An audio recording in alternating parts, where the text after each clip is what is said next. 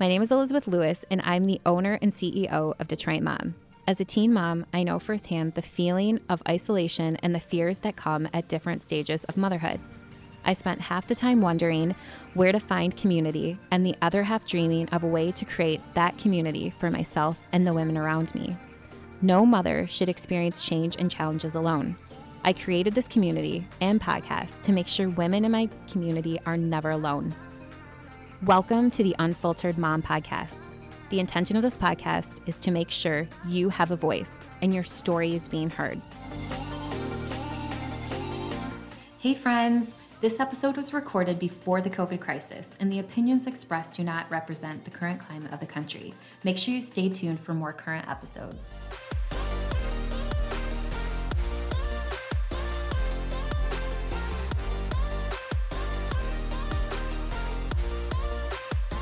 Welcome to the Unfiltered Mom. I'm your host, Elizabeth Lewis, owner of Detroit Mom. I am particularly excited about this topic today. I am here with two people from the Detroit Mom community, Jessica and Jamie, both moms of children with special needs. And I think this is a community that people with typical children don't know a lot about, and something that maybe we need to do a better job of educating ourselves on, educating our children on, and how we can better support the women in the special needs community. You know, because I think that's kind of a big component to it, right? Mm-hmm. Is, yeah, you guys have a community of people that have children like yours. Yeah. But how can we, with quotations, typical children, help support you as well? So, Jess, go ahead and introduce yourself. Tell us your story. Where did your journey begin with a child with special needs? Okay, so I'm Jessica. I have a 4-year-old. He just turned 4 yesterday. Which is crazy. So crazy. Everyone knows Nassim. If you listen to us, you follow us. Nassim has been everywhere over the course of 4 years. Yeah, he is a little star. Nassim was born in 2016, and that's kind of where the journey began. I had no prenatal testing just because something within me just wouldn't allow me to. When he was born, about 10 minutes after giving birth, I was super excited, ready to see my baby, and they told me that there was a possibility that he might have Down syndrome. They couldn't confirm it just because Down syndrome has to be confirmed through blood tests. We did get that test back, and it was confirmed that he has Down syndrome. It was a little bit devastating at the beginning. There was definitely some grieving at the beginning, a little bit of depression. Me and my husband went through about a month of depression, just, grieving the child that we thought that we would have. We had all these plans, and at the moment of getting that diagnosis, we kind of felt like all the things that we ever imagined him doing were just gone. And honestly, after he was about 2 weeks old, we were sitting in the car, and I told my husband, I just feel like we should give him up for adoption. Like, we should just let somebody else handle this. I don't think that I'm cut out for this. I don't think that I'm made for this. I don't think that I can handle this. This is not what I'm used to. And honestly, it's hard to think back on that because I didn't even give him a chance. I didn't even let him be more than 2 weeks old, to let him just be himself, to be accepted. But I will say that my husband would not let us give him up for adoption. Thank goodness. He said, "This is our baby, Jessica. What are you talking about? We're going to keep him." So thanks to your dad. No, we kept him. And now 4 years later, we're so happy to have him. Nassim is a loving, funny, social little butterfly. He loves basketball and playing with cars and playing with his friends, and he's starting to do his colors and his numbers, and I don't know. I'm happy that I gave him a chance. I'm glad you gave him a chance because we love him. He's my baby. And I feel like, honestly, at the time I didn't know, but I would have not had a choice but to accept him. Well, you were young. Yeah. You were young. When did your parenting journey start? I was 25. Oh my gosh. Yeah. Now it seems like so young. Yeah, it seems young to me. I'm about to be 30. So, Goodness. Yeah, so Don't listen, all you 30s out there. I was going to say, my 40th birthday's in a week and a half. Just shut up. Yeah, I'm not 30 yet, but I will be. You know, old lady sitting here. Digging that hole. Digging it in. Thank you for sharing that. No, I know your story quite well, and I remember sitting in a circle with you, and you just broke down at how you felt because you felt so guilty feeling that about him. Mm-hmm. And I think that's such a powerful story because Jamie's story is completely different. You know, Jamie came into this totally different, and I think that it's so good to see these different perspectives because I don't think any one of us knows how we are going to react. We could sit there and say, I'm going to love them any way that they are. Yeah, I didn't but tell really, anybody. are we? I didn't tell anybody that he had Down syndrome until he was 8 months old. Like, did people suspect it? Yeah, or? If they suspected it, I would confirm it. Okay. But if they never questioned it, I wouldn't say anything. I just wouldn't. Not my family. My mom knew, my sister knew, and anybody else who actually asked me knew. But I never, like my grandmother, nobody else knew. Oh my gosh, that's incredible. That's just like just your journey. And then here we go over to Jamie. Jamie, tell us your story. Yours is completely I love different. Jamie's story. I know Jamie's story. I love Jamie. Jamie is like a superwoman, so we need to hear this story. So, first of all, I know I'll never forget when I made Jessica cry the first time I ever met her. Yes, she did. How old was Nassim then? He might have been like 6 months, maybe. I don't know. She was one of the people who asked, and that's what I would do every time somebody asked. I didn't cry. ask. I'd be like, I walked right up and I was like, "Give me that baby." Yeah. Was this at one of our first? Yeah. Mm-hmm. Oh my! You guys have been with me that long? Yeah. That's insane. Yeah. I love that. Okay. So anyway, I still cry anytime I hear somebody's grieving process because it's such a real thing for everybody. And mine was different. I still had a grieving process. Mine was still different. So I found out at 16 weeks pregnant on March 21st, World Down Syndrome Day. Wow. Oh my God. That my blood test came back positive for Down syndrome, meaning we knew. And he was your first. And he was my first. Yep, I was 33.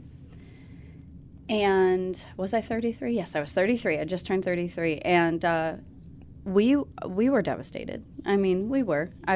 We were pregnant. We were excited. We had a lot of trouble getting pregnant. We went through, we went to hell and back in the last few years before that, just working on our marriage, dealing with infertility issues. And we were so excited about this baby. And then exactly what Jessica said, all of a sudden all your ideas you have about this baby are pushed to the side because you really don't know squat about Down syndrome at that point. Nothing other than it's different and it's not what you thought you were getting into. And there is no greater fear in this world than fear of the unknown. Fear of the unknown will cripple you. And it did. We didn't tell anybody while we were pregnant. We didn't tell. I told a handful of people, but not very many people that he would be born with Down syndrome. But the good thing about that prenatal testing is that I was able to grieve and go through the process and let go of the baby I thought I was having, embrace the baby that I was having. And the day that Ben came into our world was just love, man. It was just pure love, pure excitement, pure. Honestly, when I gave birth to him and I looked at my doctor and I said, does he have Down syndrome? Because there was that 1% chance, right, that he didn't. And she said, yes. I felt relief because I was finally on the other side and I knew a lot about Down syndrome at that point, and I was ready. I was ready for this baby. Hell, I had already had him signed up for early on. And, I didn't even have him yet. I was ready. And it was such a beautiful day. I mean, it was followed by some scary things, it's typical Down syndrome symptoms of, oxygen desatting and lots of other things that my fellow Down syndrome moms know what I'm talking about right now. But it was beautiful. We were so excited, and it was nothing but love. But I feel like I have two diagnosis stories because, sorry. So while I was ready for that one, when he was diagnosed with autism, that's when, for me, that's when things got real. I wasn't ready for that one. We were ready for Down syndrome. I did my research. I got to know all these moms. I got to know all the Naseems of the world, you know? Because that's what you see, is you see these beautiful little almond-eyed babies that are just, you know, full of energy and spunk and mischief and everything else. And yeah, they're delayed, but for the most part, the babies that you see with Down syndrome are still just such bright shining lights in this world. And not that Benny isn't. I'll get there. Benny was different. Benny was quiet. Benny never started talking.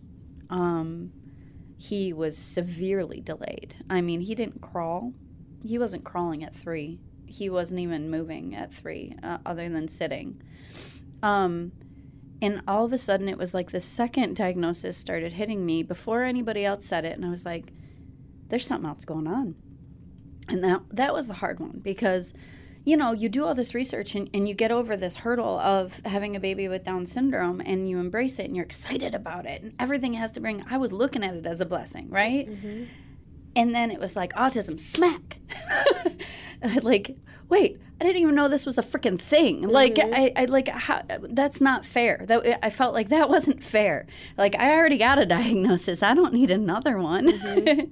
So, and that was a hard one. So, but we got it, and we are handling it. And, you know, it still didn't change him. He's still so cute. He's 6. My Benny is 6. He's still nonverbal.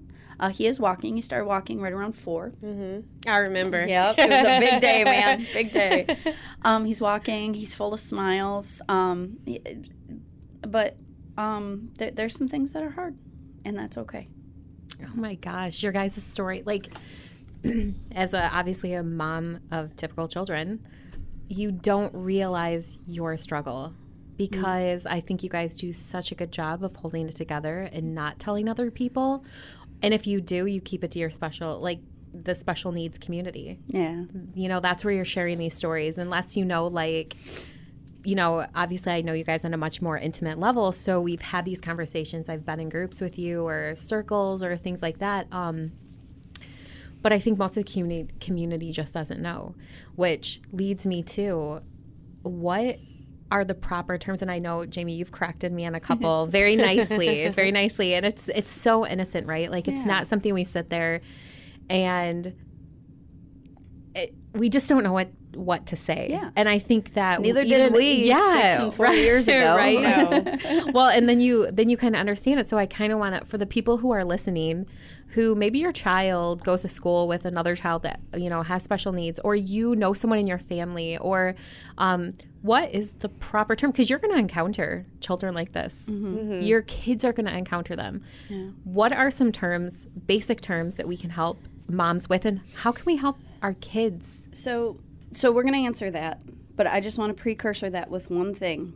Please just talk to us and our kids. Like we're just another parent. Yes. Anybody else. Kid. Don't worry about the terms. Don't shy away from walking up to us and talking to us. And about our kids. Yeah, about our kids. Not about their diagnosis. Right, about our kids. You know, put those fears aside and just, do what you do first. And then, you know, we'll have the conversations and we will correct you. So, speaking of, first-person language. First-person language, what that means, and that's huge in the disability community in general, is that nobody wants to be defined by their disability. So when you're talking about somebody with a specific diagnosis, you want to talk about the person first, then the diagnosis. So Benny is a boy with blonde hair, blue eyes, and Down syndrome. Mm-hmm. That is so good. Yeah, and I think that it's more prevalent for us to have to say that. Mm-hmm. But honestly, I think that it like if I had a diagnosis that you could not actually see on me, it wouldn't be right for me to be defined by that. Like, it wouldn't even make sense. Hey, there's the lupus girl. Or, right. No, that wouldn't even make sense. Right. But for some reason, people feel as though it's okay to define people that maybe their diagnosis affects them in a bigger way as far as day-to-day life goes, so then that's how they should be defined. And I think that if you just think about it like that, it may make more sense, because somebody else could be like, well, what's the problem? That's what they have. It's like, no, that's not how it goes. Because do you experience that a lot? Oh God. Yeah. Yes. Or people who also, another thing that happens to me, and it's so crazy because I feel like me and Jamie are different on this too. Jamie is amazing. Like, if she sees another child, she like goes up to them. She's like super excited. She like wants to talk to the parent, and I don't. Like, I kind of stand back. I kind of like feel things out. But other people like Jamie come up to me, and I don't know what to say, because sometimes a lot that happens to us because our children wear their diagnosis on their face. People will come up to me and they'll just be like, hey. I'm like, hey. What? And over now 4 years, I now know they either know somebody with Down syndrome, they have a child with Down syndrome, they're in the club. Work with children with they're in Club T21. So when it comes to like addressing, I think just like Jamie said, like, think about the person first. Think about the mom first. Like, we still go through things that other moms go through. All the things. Moms are scheduling, working with scheduling. They're overwhelmed. They're trying to get dinner on the table. They're, have something maybe going on in the household. They're trying to, please everybody, their kids, their husband, their everybody. We still have things that we can, if you take away what we don't have in common and kind of think about what you have going on that we might, that may be a place to start. And then let's ease into what you want to know about my kid. I guess my mind is so blown when I hear this stuff from you guys, because I'm like, I just would never say or assume things, or like just. But people do. I had a guy at the park once tell me. Yeah. A guy at the park once told me, I think he was playing. I might have told them that he had Down syndrome for some reason. There are moments where I do have to say it. But he said, "Don't tell him." I was like, don't tell him the same. Just don't tell him that he has Down syndrome. Honey, you're just special. You don't have there's no reason for it. Like, don't tell him he has. And so there's people like was that. Was he an much older gentleman? Yeah, he was older. He was maybe in his 30s. He wasn't. No. But I mean, he wasn't like a teenager. I would imagine someone in their 30s, 40s, like it would click. Well, when you say older, I'm thinking in the 60s here. Like, geez. No. He was like younger, but old enough to know that that's probably not appropriate. Oh my goodness. Yeah, don't tell him that he has Down syndrome. Yes. Just don't tell him. It's fine. It's good. Well, okay, so do all moms of children with special needs, do they all feel this way, where they want you to approach them, or are... Well, I think because we have two people here that are different, I think that because...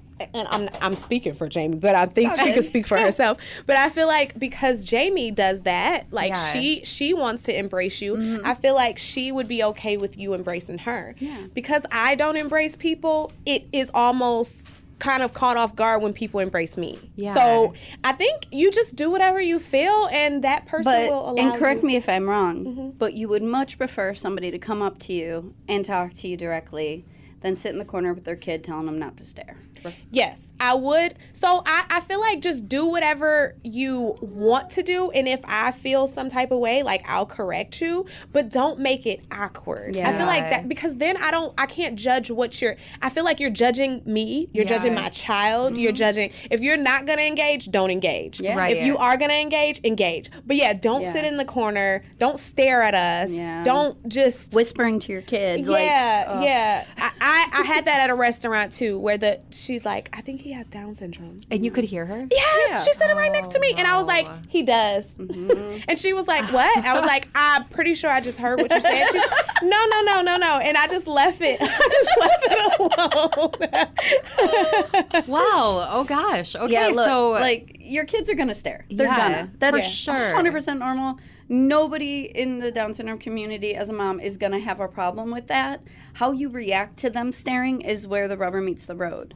So if a child is like in a wheelchair or like they have another disability, because I feel like Nassim himself, when children are in wheelchairs, he's just like all in their face. He wants to be there. But I feel like it's important for me to like, even though he doesn't understand, but for that mom or that person to hear me like explaining it to him, like that they're in the wheelchair and this is why, and ask if you can touch their wheelchair or say hi. Don't just stare at them. Say something to them. So I feel like if your child can visually see that something may be different, or they can see that by interaction, like whatever the disability may be or the special need may be, I feel like it's important for you to just acknowledge the person. And then if you can explain something, explain it. But if you have to ask questions or introduce your child, I think that is appropriate. Yeah. Just don't make it weird. Don't make it weird, man. And talk to them at home. There's so many books you can buy. So many books to teach your kids about all the different colors of the rainbow, right? That there's kids of different colors. There's kids of different abilities. There's kids of, that are in wheelchairs. There's some kids that can talk. There's some kids that are going to make funny noises. And you got to have those conversations at home so that when you find yourself in Panera, that they're sitting, me and Benny are sitting across the table and Benny's making his noises, that your kid can go, hey, Mom, we read that book. Maybe that kid's like that book. I would love to hear that. Like something like that. That's powerful, though. That's like for a parent to take, of a typical child, to take the extra step to want to do that. And I think, I can equate this to, we haven't experienced this yet, because like Nolan, my son, plays with Nassim. He doesn't know a difference, right? He says he's his friend. Yeah, he doesn't know a difference. His best friend. Whereas, like, what I can equate this to for myself, and it's like an appearance thing, is we were in Washington, D.C. There was this man that he probably had to be 500 pounds. And this is how kids have no filter, right? Right. He says, that man is really fat. And I died inside. I was like so embarrassed and mortified. And I didn't know in that moment what to do as a parent. Do I, like, obviously I talked to him about that. I'm like, do I take my son up and apologize to him? Like, so when you guys, like, what do we do as parents when you hear those things? Like when a child, and do you always think like, oh, it's just something innocent? Or is it something where we should come up? Would you feel better if a parent walked up and said, I'm so sorry, if you heard that or something, obviously my child Don't apologize. Okay. Yeah. Step That's one. good to know. Please don't apologize. Yeah. Right. Let your kid be your kid. And if you want to walk up and you want to say something, walk up and say something. Read the room. It might be Jess. It might be me. Yeah. Depends on how we react, what kind of person So we shouldn't are. just like hug on you and say, we love you. Because we know Jess won't take that. I think, all kids do that crap, right? All kids. So, and it's mortifying. It's so mortifying. Yeah. Ellie's first day of preschool. And Ellie is my typical daughter. Yeah. Ellie she just turned 4. And her first day of preschool, we walked in, and there's a adorable little girl in her preschool with hair like mine that's just even curlier than mine, I think, and these blonde, like tight little coiled ringlets all over her head. And it's just everywhere, right? She's adorable. And Ellie walked in. The first thing she said is she pointed at her and she was like, "You have crazy hair." And I had that moment, right? I'm like, oh, like that poor mom is probably like, because her mom had bone straight hair. Yeah. And I'm thinking like the way my mom used to think when I was a little kid, like her mom's probably like, oh, crap, And then the next thing Ellie did is she said, "Hey, Mama, do you see she has crazy hair like you? Isn't it pretty?" Oh. And so you didn't like make it a negative thing right away. You let her. I just let her navigate it. And I talked to her, and I acted like, and I was like, yeah, she does. I'm like, what do you think about it? You like it?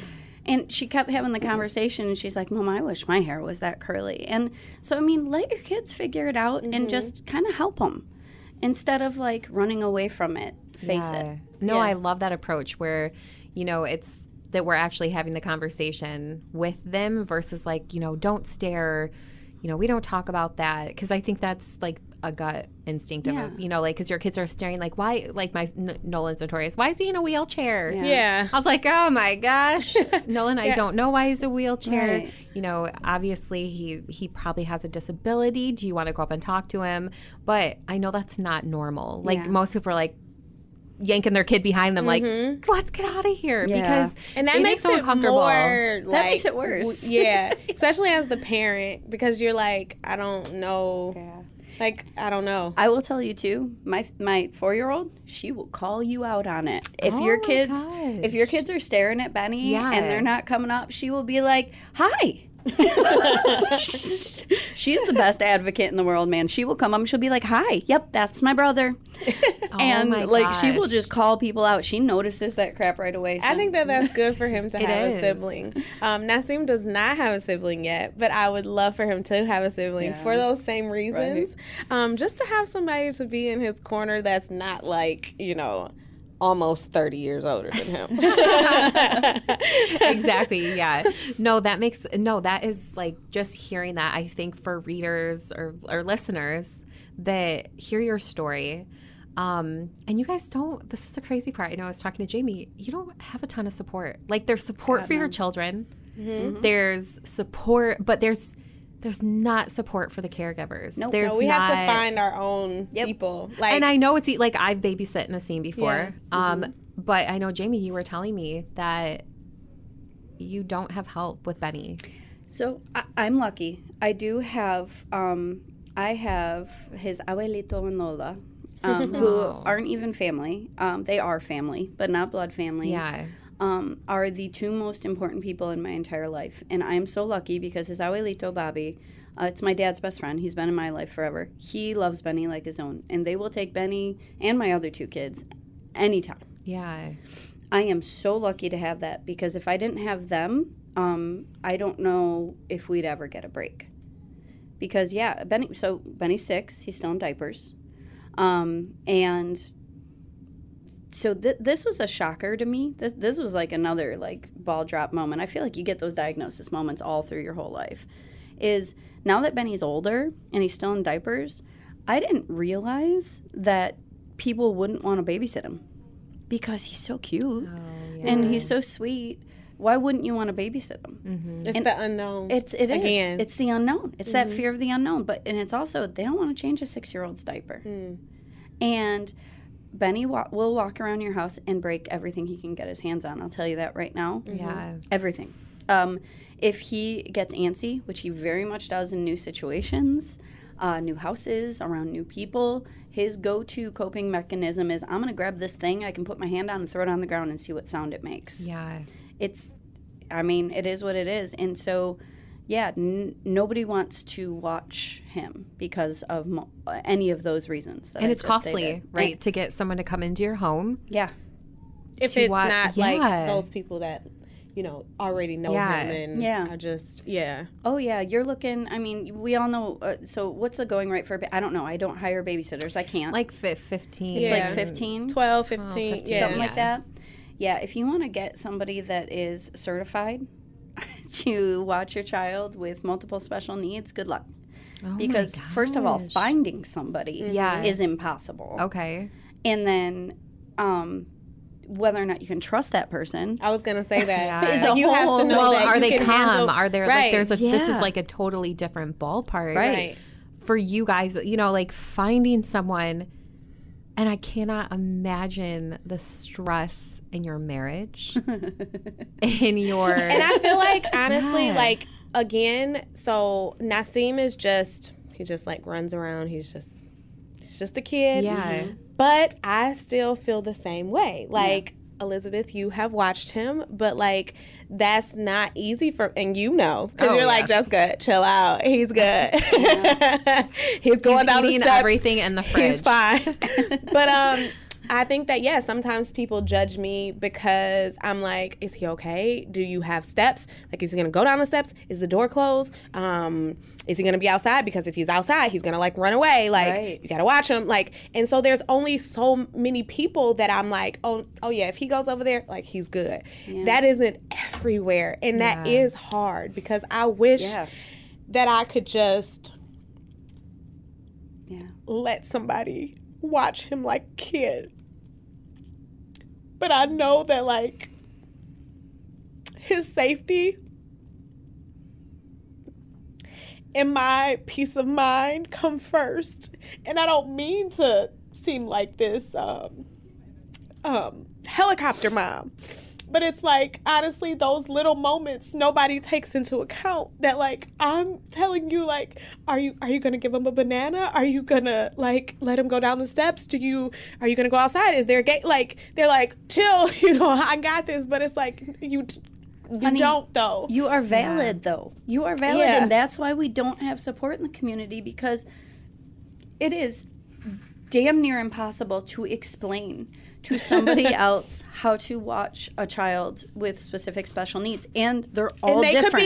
it could be a little thing or Yeah. a big thing. But when somebody's like, I've had kids before, like, it's fine. It's like, but just listen to me. And that's why I was able to let him go to, houses like yours, because Yeah. it's like, Well, I've been around you enough too. yeah, like- but if you're like, okay, like, he's fine, but you're also listening to me, I can take that. But if you were like, no, he's fine. I mean, we're good here, whatever, I'd be like, okay, no, he can't stay. yeah. So an example to drive that home, because, man, you are validated. Do not feel bad ever about that. agree. Is there's something called elopement in the autism community, and it's very prevalent in the Down syndrome community as well. Elopement is when somebody just runs. I mean, no rhyme or reason, no direction, no point. They will just go, and they will go fast, and it is very common. So an example of this, so I just had my daughter's 4th birthday party at my house. We had way too many people in my house. Ugh. It was awesome. It went great, but I was telling everybody multiple times in my home, if you go outside for any reason, when you come back in, you have to lock the door. Because if you do not lock the door, Benny will open the door and he will run. And everybody says, okay. Do you know how many times Benny got out of my house on Saturday? 6. That's scary. Yeah. And it's And the thing is, there's no fear. Yeah. Like, No, none. He's running for fun. Oh, yeah. Like, he thinks it's fun. He's like, I'm going somewhere. But he has no fear when he's going. Yeah. No Yeah. fear of cars. Nope. No fear of people. No, I mean, I don't know how far he has to get to Benny be ran out scared. without shoes on every time. Yeah, you I don't know how far he has to get to be scared, but I've tested it with my eyes, and I'm like, he's still, like, I've watched kids, I've had lots of kids in my life, and they get so far, and they're like, okay, where's my adult, Yeah. getting a little far. We just keep going. Just keeps And going. another thing we have that makes it hard with the babysitters is we also have a frame of reference of our community. So, yeah, Benny's little, and he doesn't get far yet. But I also have the frame of reference to know, like, one of Benny's ABA therapists, his son is 10 with autism, and they got a babysitter one night. It was a family member, and they got a call from the police department because his 10-year-old son was walking with no shoes in the middle of the winter up and down Gratiot. And the babysitter at his house, who was a family member, had no clue What? because he put him to bed, figured all was good in the hood, and Oh my gosh, what? and he eloped. He left because they didn't lock the door Okay. and they were watching. I don't know what they were doing, but.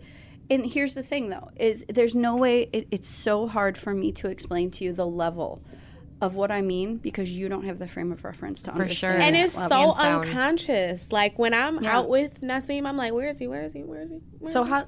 But it's no, that's in my mind. Yeah. That's just, like, within me. I'm just like, whatever it is for your child at whatever stage, it's just within you. Yeah. So it's hard for somebody a day, I'm telling you, hey, I'm giving you the rundown, and it's just gonna click. Yeah. It's not gonna happen. It's not going to click. You know, how many times have everyone has the grandma or the mother-in-law struggle of, don't feed my less than 1-year-old frosting, right? And how many people can raise their hand? This just happened to me. I love you, Marianne. But how many people can raise their hand and say, my mother-in-law, despite my best efforts of telling her not to, still gave my less than 1-year-old baby frosting? Or whatever that is. Or frosting's an example, whatever right. it is, right? Because people don't really, they think you're being overprotective. They think you're being a helicopter mom. And, whether you are or not, when it's a kid with special needs, there's a frame of reference there that you don't have and you can't get unless you're willing to sit down and really take every word I give you. And who's willing to do that for $12 to $15 an hour? Depending on That's what yeah. that range is. Like, is your points of reference like 3 things? Is it 15? Like, or what level of. And let's take it a step farther. So Nasim and Benny, I still think is easier than a lot of the moms a lot of the moms I know in our groups. A lot of the moms, type 1 diabetes is super prevalent, and Down syndrome. And that's a lot of work. So how are you going to go out on a date with your husband and leave your kid who could die if they're given the wrong dose of insulin or too many or too little carbs or anything like that? What about the kids that are tube fed? Feeding somebody through an NG tube, honestly, isn't that difficult. But you think the 16-year-old down the street's going to want to tube feed your baby for you? Oh, gosh. And for me, like, honestly, I think that what's interesting for me is that I have an understanding of children with special needs, but I have not dealt with or had the experience of any health struggles. Yeah. So when it comes to that, I feel clueless. Yeah. I look to people like you, like, how do I handle this? How do I become more 6 surgeries in? comfortable with this? Yeah. Nasim has had no surgeries, no health problems. He's developing, he has some delays, but developing pretty on point. Consistently. Consistently. Yes, exactly. He's developing consistently. A little bit slower, but yes, it's going in, it's going straight. But yes, for me, I know other people that do have those health challenges. And when I listen to it, I now have the perspective of like not judgment and not walk away and just listen. So that's helpful for me. But when I listen to it, I'm like, I don't know what I would do. Yeah. But I have the patience that if you were to tell me to watch your child, I could. And that's why our community is so important. Yeah. Because we're the only ones, moms of kids with special needs have a certain type of magic that allows them to understand other moms of kids with special needs. And if you've never done it before, it's like, I'm here for you. Like, what do I need to do? I'm ready to learn. I wish I could quit my job and just support other moms of kids with special needs full time, honestly. And they need it. Rock it. You so would. good. You really would. And that's the thing, like, I think obviously society does a really horrible job of supporting caregivers. And like I was telling you yesterday, the only thing I can reference this to is caring for my dad when he was dying. Like, nobody was there for the caregiver. Like, nobody was there like, how are you doing? Like, you're watching your father die every single day. Like, how are you doing? Nobody's there to support you, right? Right. So, like, I can't imagine, like, you guys don't have, there's not where you're getting to a point and death is inevitable, right? At this point, like, this is your life. Yeah. So who here is going to support you through this thing? And I don't know what we as a community of typical children could do better to support you, whether it's listening or, like you said, understanding. Don't just shrug off my concerns or my worries. Yeah. Do a better job of listening to me or befriending me or things like that. So I think that's probably the two most. Yeah. Like, I want to be your friend, so befriend me. Yeah. And then also just listen to me. Yeah. Just listen. But allow really me to listen. allow my feelings and my thoughts and my concerns to be valid. Like, legit valid, not, you're just there. Well, and I think that's the thing we don't think about, right? We have, however you term it, fortunate, blessed, whatever, we have these typical children that don't have the issues. And so for us, it's not and they're something, still hard. Yeah. So imagine, like, as a woman who doesn't have a child with a disability, what that's like. Yeah. And I think it's really hard for a woman to put themselves in those shoes, right? But I want to find a better way to do a better job. And I know Detroit Mom has a special needs community we could do so much more with. Yes. And just talking to you guys, like, we could do so much more with it to benefit the community just in general. Or you want to know how we can do better? How can we do better?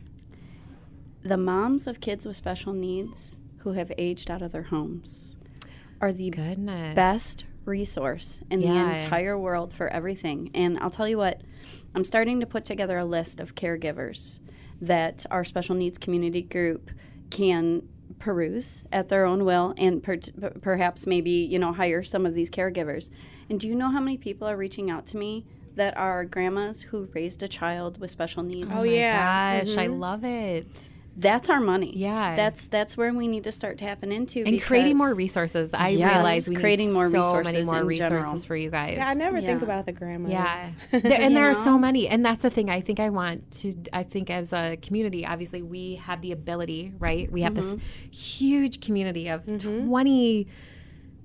30,000 women that follow Detroit Mom. And we have the ability to do and be so much more than a resource to what's happening this weekend. There are sites for that, right? Oh, yeah. So let's do a better job of supporting, you know, like even special needs moms, working moms, single moms, all the mamas. you know, all the moms, stay-at-home moms. Like we all have different struggles, and I love that you guys came on today to share those. And there's so much more, obviously, we can dive into because I do want to talk about stuff that you've had people say to you, because I think it's important and kind of like an eye opener when we have the ability to talk about those things candidly, because I think that person driving in the car listening to this will be like, "Gosh, I've done that." And or in the I need to think about that. Yeah, like what you guys face the school system with like IEPs and all of this stuff and like the resources. You know, I know we just started working with MyAble, and I didn't realize there was resources like this. That and Jamie, like you said, you weren't connected to it because it wasn't a personal story. But when you put a personal story with it, it makes it relevant to the mom of the child with special needs. Absolutely. And there are all these resources available. So how can we put them in front of these women that desperately need them? And, you know, IEPs, I'm like, oh my gosh, this sounds crazy. I can't imagine going through it. So yeah, when you get to just enroll your like I'm like angry. No, I'm Right. really not. I'm really not angry. But it is a little bit. But it is. you can admit it. We won't. But it is interesting how, you know, you have that thought of like, okay, my kid is da-da-da-da age, and I just pay and enroll them and boop. Yeah, it isn't that easy. Yeah. No, like literally, I'm sitting here like you guys. So we gotta come back. Yes, you're like out here. You are dealing with us on a daily basis, and you still show up and collected. And so for all of those women, they're like, I'm too busy. Yeah. You're sitting there like, girl, I have all of these things in front of me. While typical children are hard, I don't think that we could even compare our typical children's hardness to what you guys face on a daily basis. And I hope you know how appreciated you are in the Detroit Mom community to share your story, to lead those groups and represent these women, because they need people like you.